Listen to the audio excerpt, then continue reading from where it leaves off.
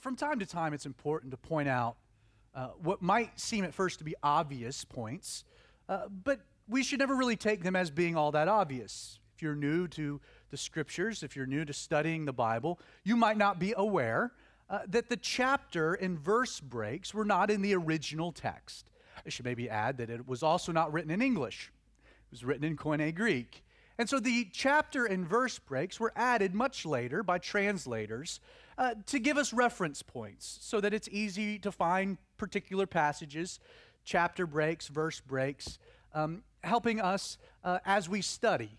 But they were not part of the original document. Matthew, when he wrote his particular gospel, didn't add chapters, didn't have verse designations. There was just a continuous flow in the way that he was writing. Now, one of the downsides to the chapter and verse breaks, and also the various headings that translators add in your Bible, is that it often sometimes breaks up the flow of what's happening unnecessarily. You know, a lot of pastors that teach verse by verse, chapter by chapter, will kind of arbitrarily approach on a Sunday morning one chapter. If you're around these type of Bible teachers, you know, you'll go and they'll do a whole chapter in a sitting. And I understand some of the benefits to that. It keeps a good flow. You get through the books more quickly. But again, it contributes to this kind of segmenting of what should be a very natural flow. I don't necessarily adhere to that particular strategy if you've been around very long, because again, it's an arbitrary thing. And from time to time, and we'll see this as an example this morning, is the flow at the end of one chapter sets the context for the next. And it's an important transition. So with that being said, let's get a bit of a running head start into chapter 10, going back to chapter 9, verse 35. Again, Matthew kind of concluding a few chapters where he's presenting us the miraculous power of Jesus, examples of the ministry of Jesus, the practical ministry, not necessarily the teaching. Here at the end of this section, Matthew, in a bit of a conclusionary statement, he says, "Then Jesus," verse 35, "went about all the cities and villages, teaching in their synagogues, preaching the gospel of the kingdom, and healing every sickness and every disease among the people." Man, to have been there. Incredible. But, Matthew adds, when Jesus saw the multitudes, he was moved with compassion for them, because they were weary and scattered like sheep, having no shepherd. So this prompted Jesus to say to his disciples, "The harvest is truly plentiful, but the laborers are few. Therefore pray the Lord of the harvest to send out laborers into his harvest." So it's this context established here at the end of chapter 9, the idea of Jesus looking out upon the multitudes, being moved with compassion, seeing them as weary, literally tired, worn out, scattered, without leadership. His heart's moved. But it's moved to act. And Jesus, obviously, is doing a lot of things, but there is a limitation to the incarnation. Jesus can only be in one place at one time on earth. And so he's looking out over the multitudes, and he sees this incredible need among the people. Again, describing the harvest as plentiful, but noting that the laborers are few. There's only so much that Jesus could do at a time. He would exhaust himself ministering way into the night. But again, Jesus limited to being in one place at one time. And so he notes the laborers are few, the harvest is plentiful. He says, pray that the Lord of the harvest would send out laborers into the harvest. Now, a little context provided by another passage indicates that at this point, Jesus actually does exactly what he encourages. He prays. In fact, he spends the entire evening here praying because of this multitude of what we would call disciples. And the scriptures tell us that there were more than just 12 disciples, that there were at a minimum 70, likely even more than that were following Jesus, kind of part of this entourage. Of the 70 plus, Jesus is going to single out 12 for a unique application of going into the harvest as laborers. So, verse 1 of chapter 10, "And when Jesus called his 12 disciples to him, he gave them power over unclean spirits to cast them out and to heal all kinds of sicknesses and all kinds of disease. Now, the names of the 12 apostles are these, and we'll pause right there. So Jesus selects 12. First describes them as being disciples. A disciple is a follower, a student, a pupil. But then if you note, another word is used to describe this particular group of men. We have the notation of them being, in addition to disciples or students, they're also called for the first time the 12 apostles. This word apostle, it's a very interesting word. In fact, David Guzik, in his commentary on this passage, notes the uniqueness of the word itself. Unlike a lot of the translation from the Greek into the English, this word apostle has no translation. And in fact, it's apostolos or apostoli in the Greek, and it's just given its English derivative. It's just apostle. There's not a real effective translation for what the word indicates within the English. So the Greek word is just modernized and used in this application. The best translation would be something similar to an ambassador or a special envoy, a special representative. And again, within the context of Matthew writing, presenting Jesus as the king. The king. Jesus sends out his representatives, a unique special designation given to these 12 men. They begin as disciples. They're followers, they're students, they're learners. And now they're given a unique designation of being representatives. It's unique, it's special. Now, in addition to sending them out, which we'll see in a moment, Matthew also tells us that Jesus, in addition to calling them, we're told that he gave them power. He gave them power. Now, this should not be confused, and really the sermon that follows shouldn't be confused as being an early manifestation of what we might call the Great Commission. I'll point out when we get there a few of the differences between the two. Most notably, this word power is interesting. It's interesting in its context to what we find in Acts chapter 1. If you recall, Jesus, before he ascended to heaven, he gave a great commission to his disciples to go into the nations with the gospel, to make disciples, baptizing them in the name of the Father, the Son, the Holy Spirit. This unique thing that instead of the world having to come to a physical place, a temple, to encounter God, God would make the hearts of people his temple, indwell them, and send them out into the world so that people could encounter Jesus through his representatives. And to do this, while given this commission to go into the world, Jesus is like, but pump the brakes, go to Jerusalem, wait. You need to wait. For, specifically, power to come upon you from the Holy Spirit. Now, in Acts chapter 1, this particular power we find associated with the Great Commission. The word power is dunamis. It's literally, it's what we would translate into dynamite. It's an explosive power, a unique power. In contrast, however, in this instance, with this commission, the word power, it's a different word. It's not the same power that would come upon the normal believer through the indwelling of the Holy Spirit. This is exousia. It's the word. It literally means authority. So in context, he calls these men, he's going to send them out as his representatives, but he will give them authority over what?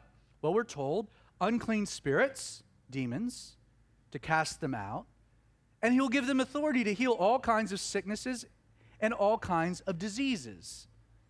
Again, this is something that's unique to these 12 and this particular time for this particular ministry. If in Acts chapter 1 we find the Great Commission, you might call what we find in this passage the Apostles' Commission.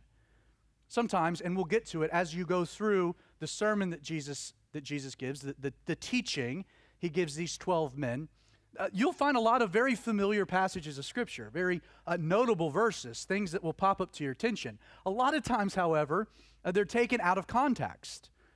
You got to remember as we work our way through that Jesus is giving this teaching to these 12 men for this particular calling. It is a specific commission to them, something different than the Great Commission that's given to us, a different power, a different authority, a different ministry. But these men were to go around representing Jesus as his ambassadors of the king.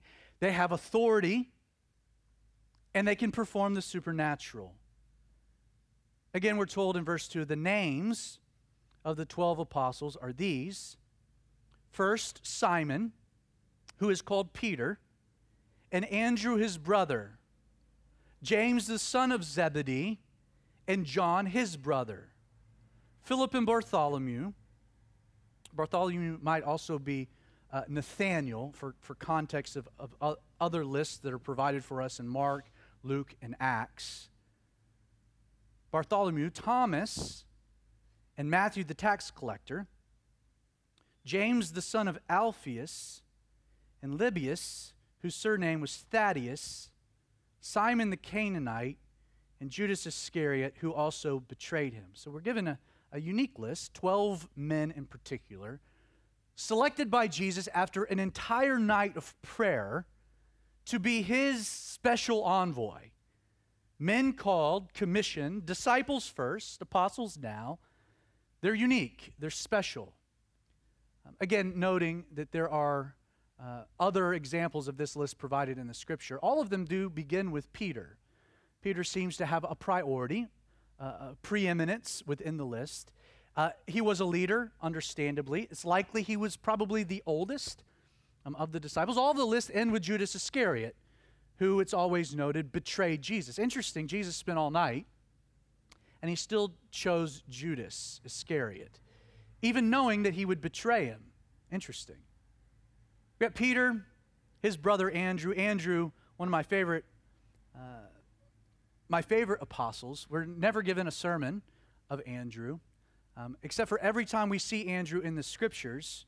Again, never performing a miracle, never giving a great discourse, but every time you see him, he's bringing someone to Jesus. You know, a unique ministry. He didn't have to say, he just brought people to Jesus. So you had these brothers, Peter and Andrew.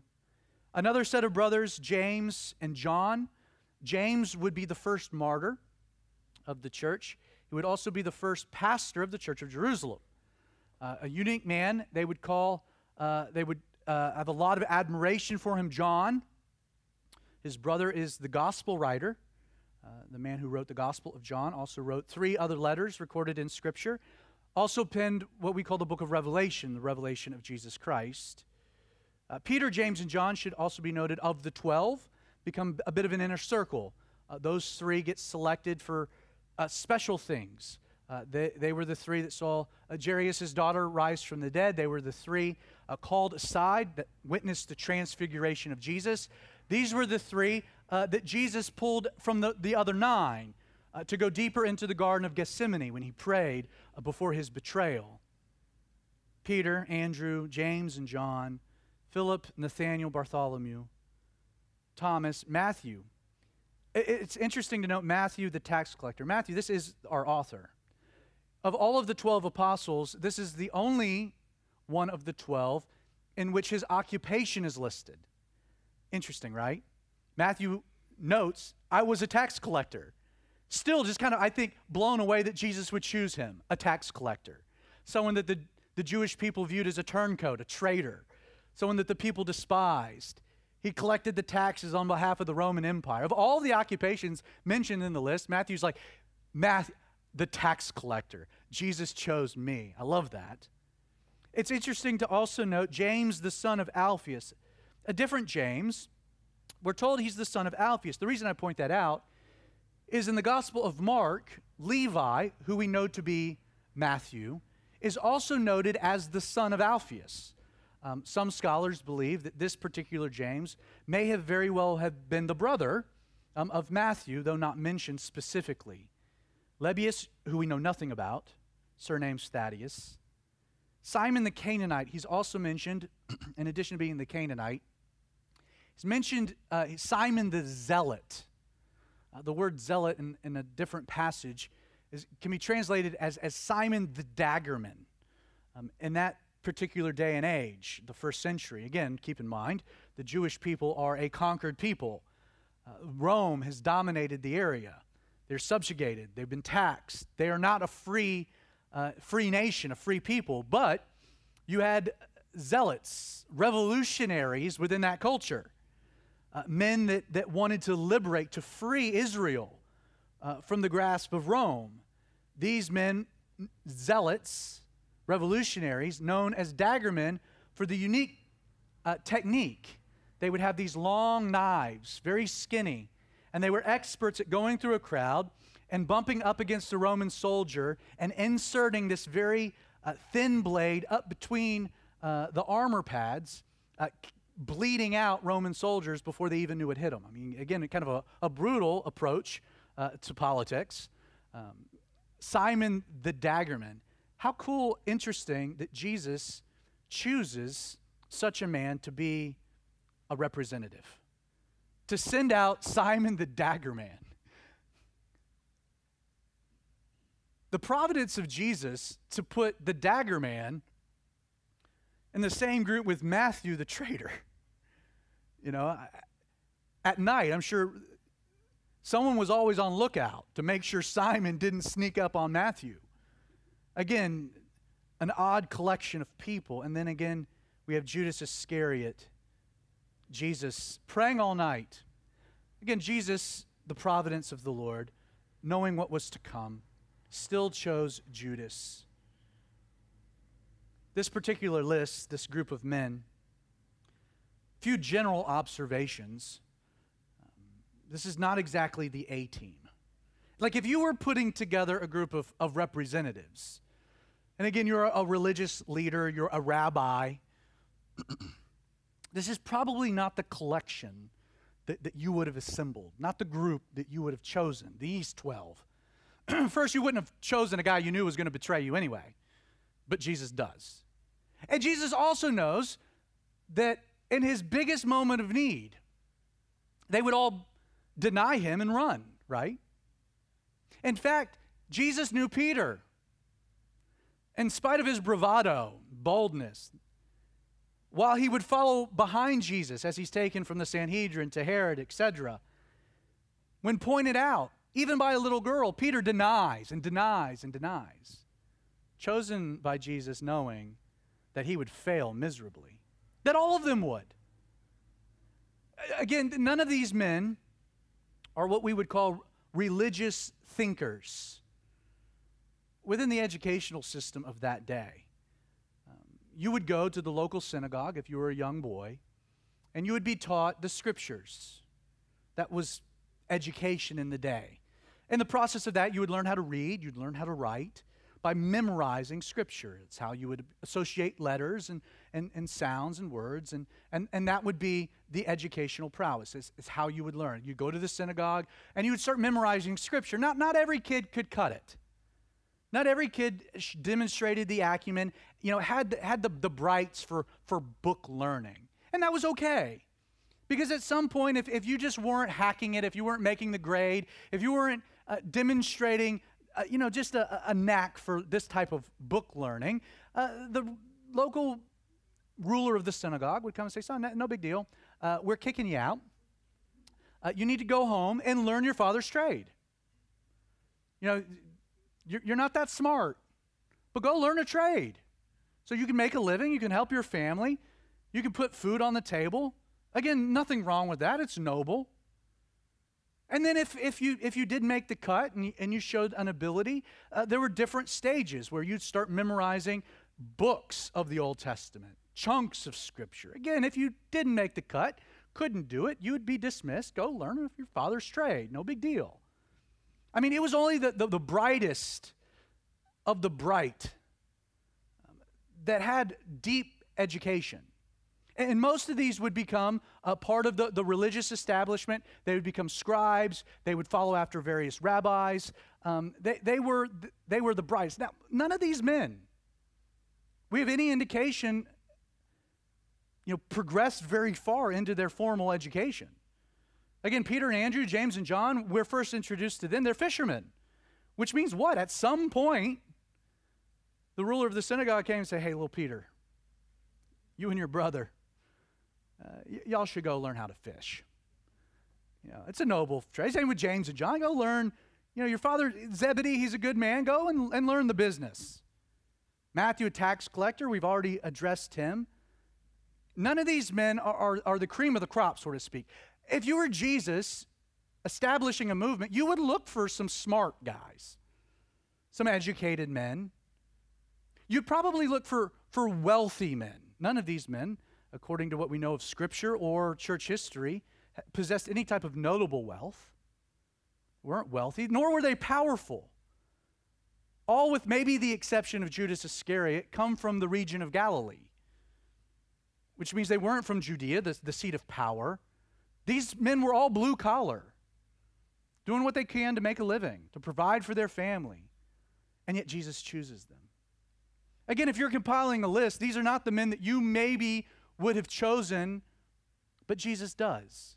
And I bring that up to say that, like, you might not be the smartest. You might not be the most religious. You might not know the Scriptures inside and out. You might not be wealthy or powerful, well-connected. But that doesn't mean Jesus can't call you or doesn't want to. And then what I love is he calls these 12, knowing them. And he sends them out for kind of a big job to represent him. And he gives them authority. He gives them power. And again, I love it. It's been said frequently, but deserves repeating, that whomever God calls, he also equips. That God will never call you to a task he won't equip you to accomplish. Now, immediately we all start thinking of like practical ministry applications. But let's bring it more personally. If you're a mom, you've been called to be a mom. And you have that group of kids because God ordained you to be mom to them. And you might look, and there might be times where you're like, I can't do this. I've been called to it, but I can't. I feel so inadequate, unable. Never forget that Jesus always equips the called. So the question is like, I can't do this on my authority, but I need the Lord's. I can't do this on my power and strength, but I need the Lord's. If the Lord has called me to such a task, he will also be faithful to equip me to fulfill that task. And fellas, being the priest of your home, the spiritual leader, the provider, the caretaker, it can also be a challenge, sometimes where you feel very inadequate. And yet, God always equips those in whom he calls. Such a list, 12 men. We continue. These, verse 5, these 12, Jesus sent out and commanded them, saying. Now again, pause for just a moment. That this sermon that's recorded throughout the rest of the chapter, we're given a very particular context. Jesus has selected these 12. He's sending them out for a reason. Now he's going to provide them specific instruction. This is not the Great Commission. This is a specific commission relevant to these 12 at this time of Jesus' earthly ministry. He says, do not go into the way of the Gentiles, and do not enter a city of the Samaritans, but go rather to the lost sheep of the house of Israel. And again, right there, you can look no further to see a radical difference between this and the Great Commission. In the Great Commission, Jesus commands his disciples to go out into the nations, to begin in Jerusalem, then go to Judea and Samaria, to the ends of the earth. And yet in this specific commission, Jesus, with these 12, says, listen, I'm giving you authority, I'm sending you, you have a job, you're my representatives, but this is the audience, this is the target. I don't want you going into the cities of the Gentiles. I don't want you going into the cities of Samaria. I want you going to the lost people of Israel. Now, that doesn't mean that Jesus doesn't have a specific heart for the Gentiles or the Samaritans. You get to the book of Acts, and you find Philip going to the Samaritans. You see a unique ministry, a calling, a commission, a sending of Philip. And then later on in Acts chapter 10, Peter will be sent to the house of Cornelius, and you'll see the gospel extended out into the Gentiles. Jesus has a plan, but he has a method, a timeline for the way this plan would roll out. Jesus, we're told, Paul writes extensively about it in Romans, he came to the Jew first and then the Greek. He came to reveal himself as the king of Israel before revealing himself as the king of the world. First to the Jew, then to the Gentile. And so these 12 are sent specifically to the house of Israel, the lost sheep of the house of Israel. And then the context, again, of that, goes back to chapter 9, where we're told Jesus had compassion because they were what? Like sheep without a shepherd. So they were lost. Verse 7, Jesus continues, and as you go, preach. And this is what you should say: the kingdom of heaven is at hand. Now, obviously, there was more to the message than those few simple words. It wasn't as though the apostles were to go to each town and upon their arrival say, the kingdom of heaven is at hand, and stop. No, it's likely, and again, one Bible teacher I listened to referenced back to the Sermon on the Mount as probably being an example of the continuation of the kingdom being at hand, some of the things that they were to articulate. So they were to go into preach. Literally, the word preach is that they were to herald. Again, the idea that the kingdom is here, the king has arrived, they're out there trumpeting, heralding. Prepare yourselves. The king is here. The Messiah has arrived. And in addition to preaching, Jesus says, heal the sick and cleanse the lepers, raise the dead, cast out demons. Freely you have received, freely give. Again, the end of verse 8 is probably a very familiar passage, or at least line. Something that's repeated. Freely you have received, freely give. Something that probably gets repeated. Again, the idea of just a particular attitude of the minister. Now, there is an application specific to the apostles, but we do find a principle that transcends that, right? Freely the Lord has given to you, and what should manifest or reciprocate is an attitude towards others. It's a reciprocation. Again, the law demands action. The gospel of Jesus, it promotes a response. It's not out of necessity or of requirement. It's something that's natural, like one domino falling because one has hit it. It's effortless. It's a natural manifestation. Again, if Jesus has given you so much and has blessed you in ways beyond your imagination, shouldn't, as a response to that, to then freely give back? What did you do to earn what God has given you? If you're honest, nothing. You did nothing. In fact, you did everything you could to disqualify yourself from the free gifts of God. And yet He gives to us freely, with no strings attached, out of love, manifesting from His own heart towards us. How radical. That God's work in your life wasn't predicated upon anything to do with you. And the truth is, if you know yourself, that's awesome. Because there's very little amongst of yourself that's worthy of it. You're an idiot, so am I.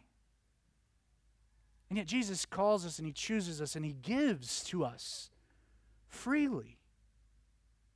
And in response, we're to freely give to others. And this is the manifestation of this specific commission, is when you go to one of these towns, hey, you go and you minister. It's a no strings attached. I've ministered to you. I chose you. And you go and you minister to others. And you be a blessing to others, free of attachment, free of expectation. How? We talk a lot about the unconditional nature of love. But please think about that idea for a moment. The idea of love being no strings attached. Like at best, we would like to think that the love we have for our spouse is such a thing. But is it? Is it really?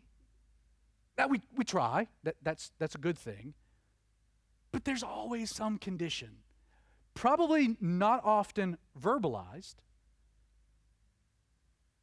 Ladies, I don't care how long you've been married to your husband. I'm going to get in trouble for this. Just thank you, JB. I'm going to keep going. No matter how long you've been married to your husband, if you can convince your husband to shower and shave and clean up on a Friday after a long week at work, put on some cologne, put on some of his best, wear pants, to go out with you to some snooty restaurant, to order some overpriced meal, he is doing it out of love, but deep down, there's a little expectation. He's being as honest as he can be. But I mean, you get the boy to that point, he's thinking, all right, this is going to be a good night. It's date night, business time. There's always an expectation. Like we let's be real. Let's be honest, ladies. Sometimes you oblige with a little condition of the honey-do list in the morning. You know, I mean, we try our best to love and to be loved and to do all of these things unconditionally. But if we're honest, that is such a radically foreign thing.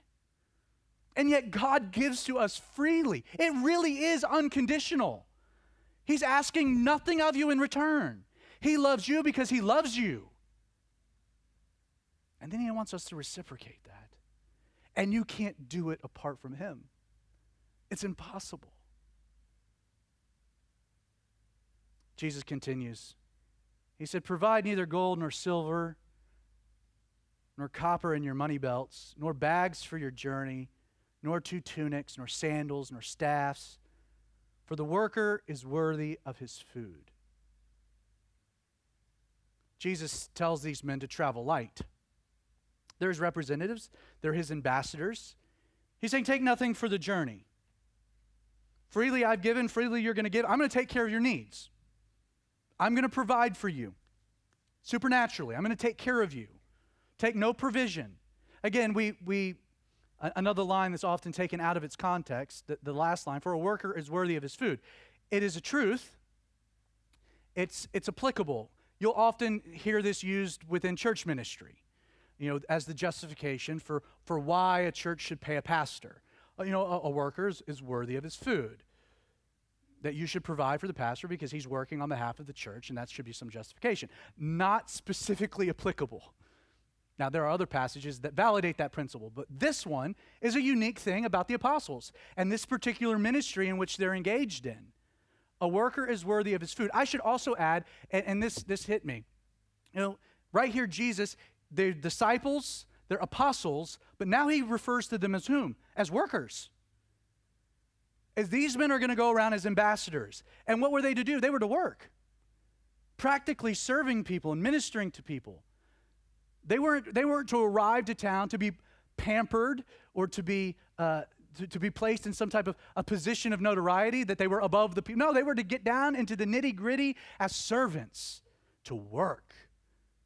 We have too many pastors today that don't understand that they're workers, that they're to work. And in the process of that, to sweat and to be worthy of their food.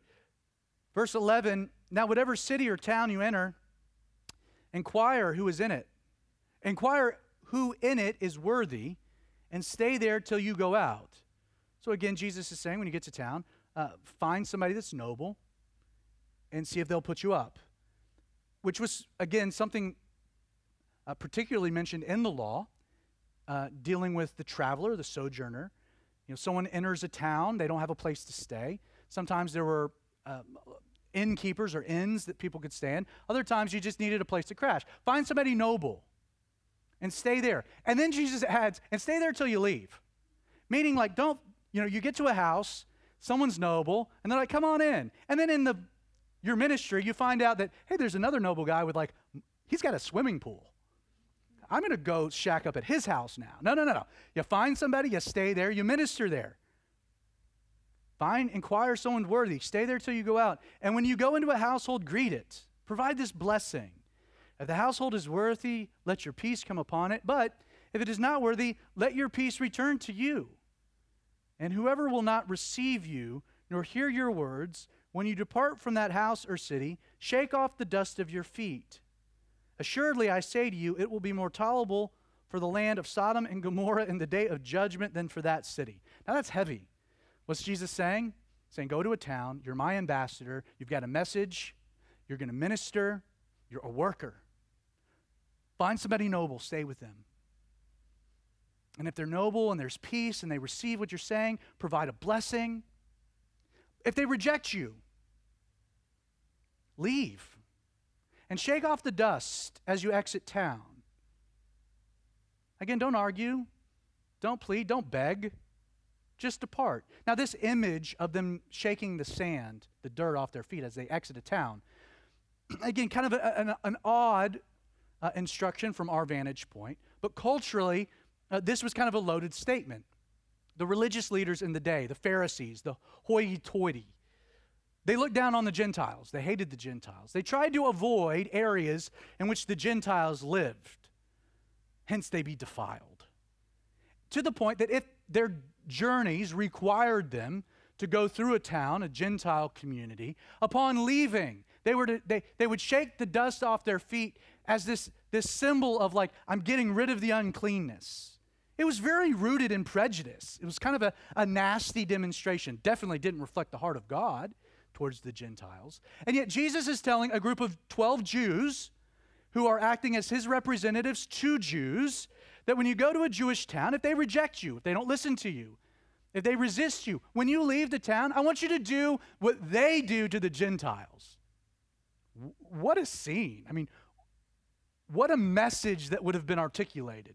And then Jesus, he ups the ante by saying, for that town, it'll be more tolerable for the land of Sodom and Gomorrah in the day of judgment than for that city. Now, this is a very difficult verse to understand the full ramifications of not just what Jesus means, but the application of like when this comes true. Sodom and Gomorrah, if you recall back into the book of Genesis, were two towns, sister cities, twin cities, that were known for their immorality. In fact, God comes down and he's going to judge the cities of Sodom and Gomorrah. Before doing so, he jonesing for a snack, so he swings by Abraham. They have a meal.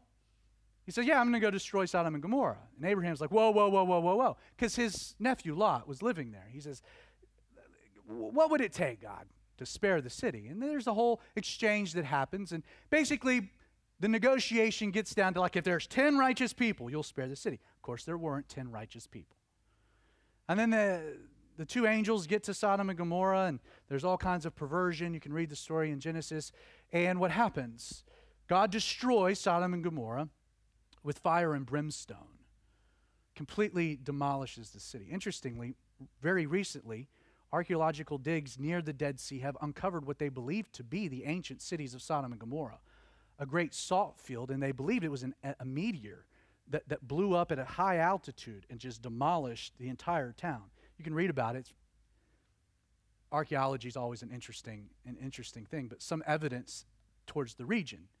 Completely demolished. But Jesus is saying that for those, again, Jewish people, that reject what you're doing, they reject the messengers of the king, it'll be worse for them than for Sodom and Gomorrah. Now, is this an application towards maybe future events dealing with the Battle of Armageddon? Maybe. Could it have a more literal fulfillment there in 70 AD when indeed Rome came into the area, flattened everything, and it was a worse suffering? At least Sodom and Gomorrah was quick. What the Romans did to the Jewish people, the towns of Galilee, was of particularly note brutal. I really would like to go further, but I'm not. Such good stuff. Application for us. First, you can't be an apostle without being a disciple, a learner, a student, a follower. These 12 men are selected because they follow Jesus. Are you following Jesus? Because if you are, it's likely, while this is a unique thing, the Lord will call you and commission you for a job. Now, that might not mean like you're going to go start a church or you're called to go into the mission field, but maybe you're to be a mechanic for Jesus. Or you're to do finances for your church. Or you're to be a husband to your family like Jesus would be. Or a wife. Whatever that calling is, if you're a follower of Jesus, there will be a calling. And that calling will be unique. It was unique to these men, but it'll be unique to you. A calling to be a light in your world, to be an ambassador, a representative. Does the way you parent reflect Jesus? It should. I know that's heavy. That hits me too. Does the ethics you demonstrate at work reflect Jesus? Again, when people look at you, what conclusions of Jesus do they reach? Yeah, and that's the truth. That's what an ambassador does. When we, as the United States, send an ambassador to a foreign country, a foreign land, they don't go in their own authority. They go in the authority of the one who sent them, the president. And their job is not to share their own opinions or their own policy positions, but they're to articulate the position of the president, the elected leader. They die to themselves. They reflect the positions, the policies, the personalities of the one who sent. And that's us. As an ambassador, as an apostle, as someone sent, as a special envoy, your job is to represent Jesus, to reflect Jesus, to speak for Jesus. And so since that's the assumption, and that's what we tell the world, like we're to actually tell the world, I want you to learn about Jesus by looking at my life. What? But that's what we're called to do. I mean, that's the entire example. That's the whole entire idea of being a light bearer or being salt, is that we're telling the world, hey, there's this great book you can learn about Jesus, but you can also just look at me. Paul would say, imitate me as I imitate Christ. Can you say that to your children? Do your children learn about Jesus by watching you? Or your neighbors? Do your neighbors? Yeah, even that neighbor. We all have one, right? That neighbor with the dogs.